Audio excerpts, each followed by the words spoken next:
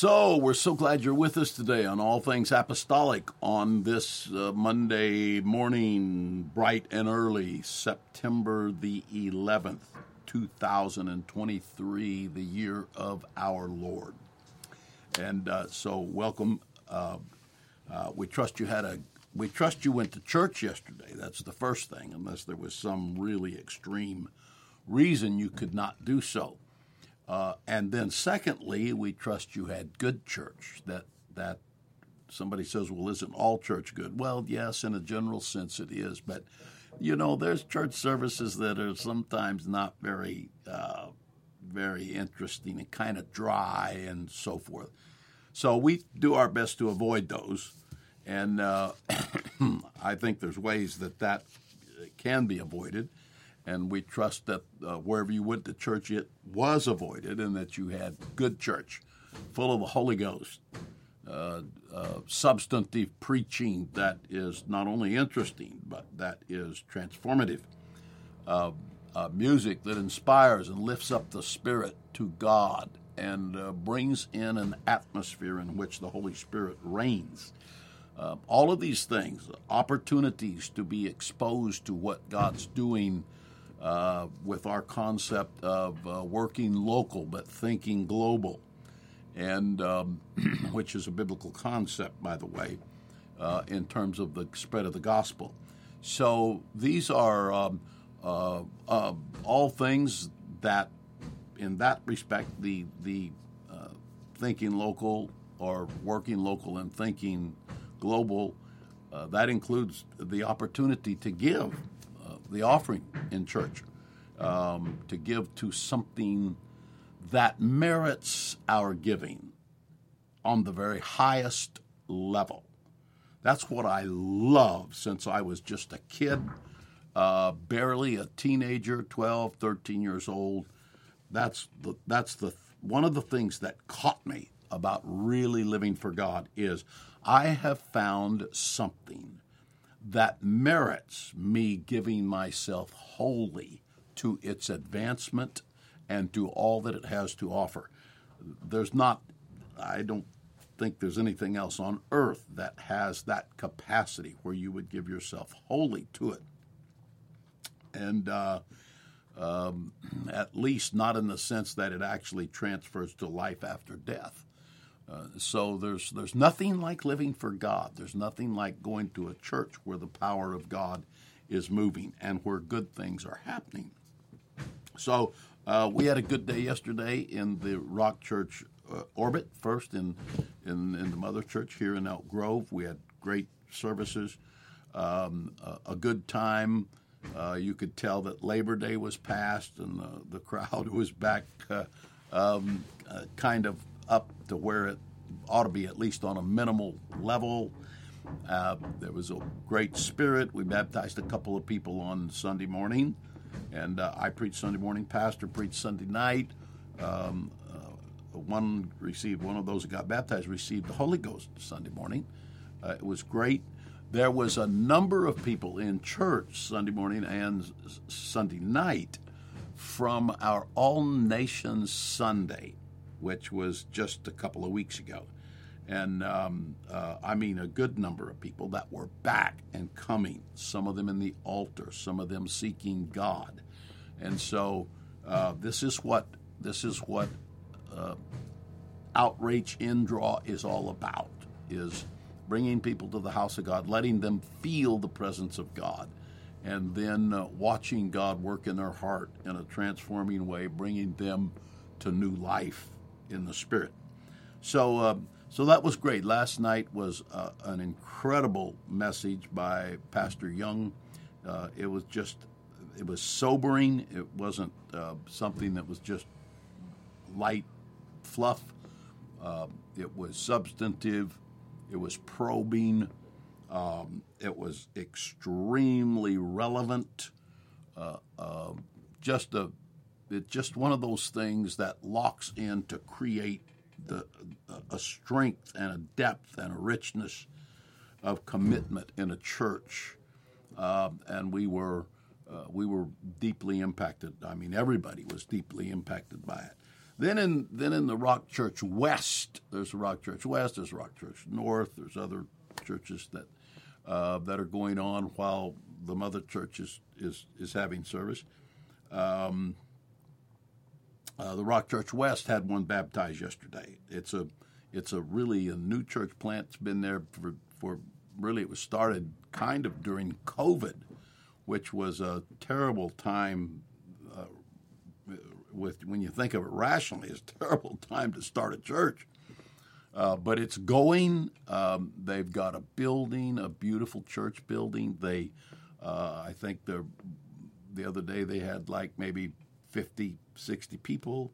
It's becoming a powerful church, and we're excited about that. And so there are also other places that are having revival in the city. What's his name? Brother Mark Olivan is having revival in North Highlands. That is part of Sacramento, and they have baptized. I don't know how many. There's many of these that are Marshallese people. They're from the Marshall Islands, and they are coming to God, and they are becoming a part of the church, and it's very exciting to see that happening right here in our city. So then my granddaughter is London, and her husband Peyton and London are missionaries in Rosarito, Mexico. They live there. They're not just go down there once in a while, and they are doing a great job. Yesterday they had a record number in church. They've just been there about 6-8 months, and the funny thing is that Peyton was the pastor. He was so sick he could not go to church, and so London had to sing and play and preach. I think Colby helped a little bit, one of our young men that's there, and a brand new person came in that I don't think had ever been there before and received the Holy Ghost. So you never know what's going to happen.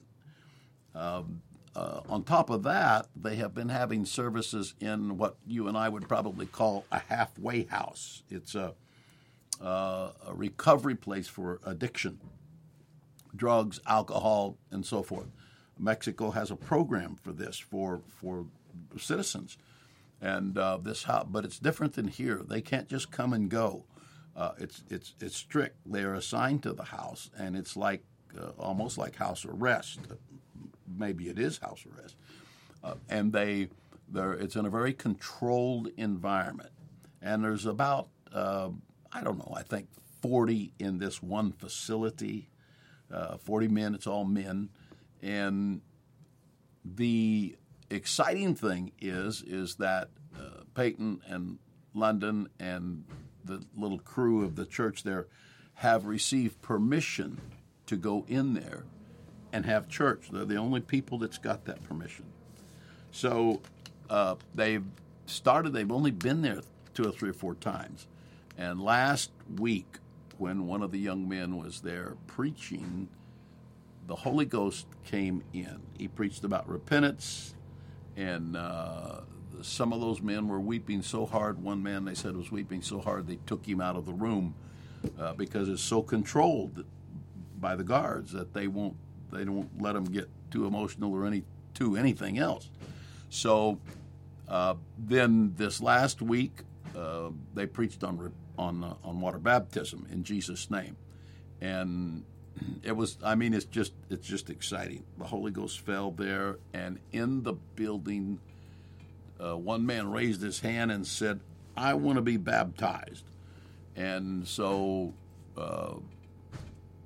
one of the young men was preaching, and when he saw that, he said, "Well, does anybody else? How many more may want to be baptized?" And so 27 men raised their hands. This was after the repentance message where the Holy Ghost fell, and men repented all over the building, men weeping all over the building.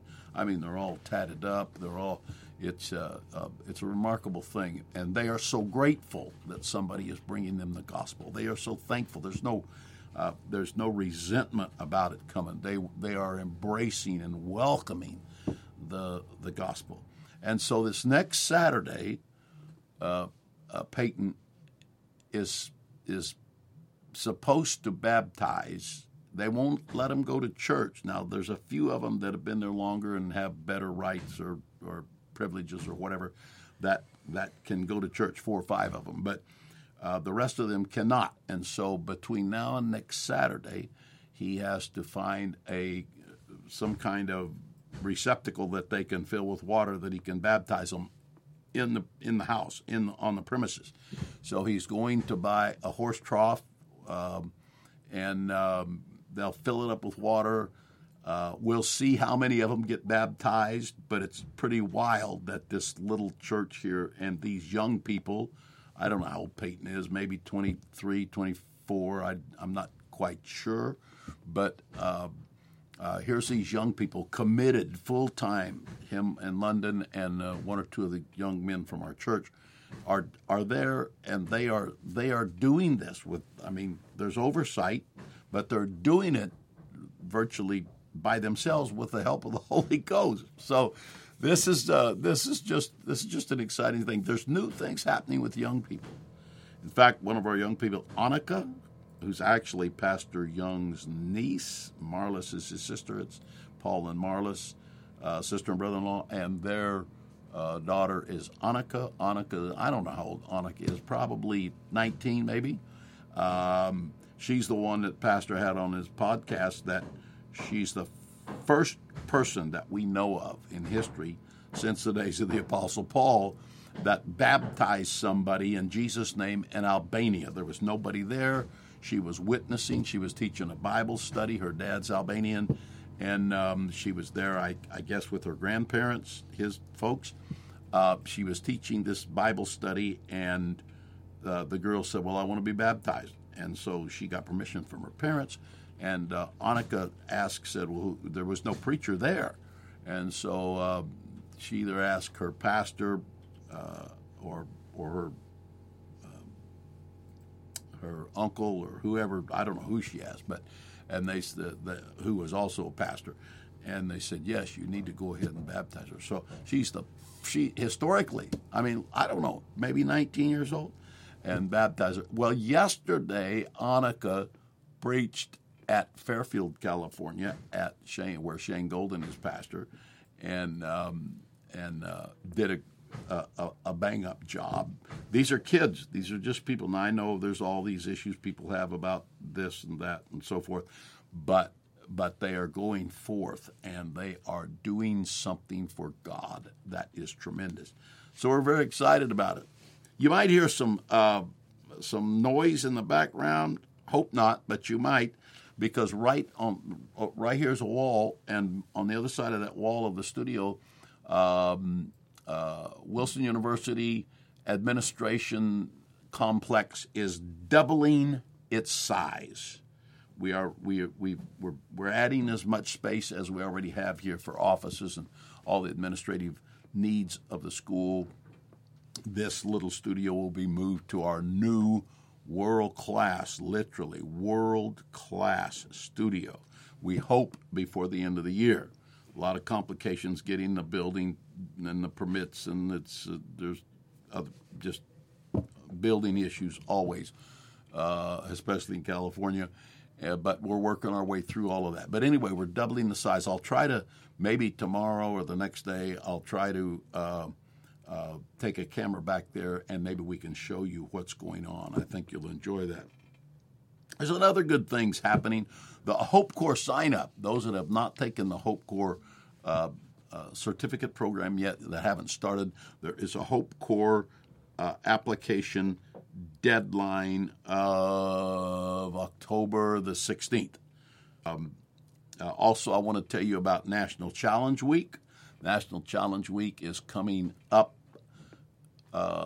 September the 20th, 21st, and 22nd in Birmingham, Alabama, at the New Life Church, pastored by Stephen Collins and Barry Sutton.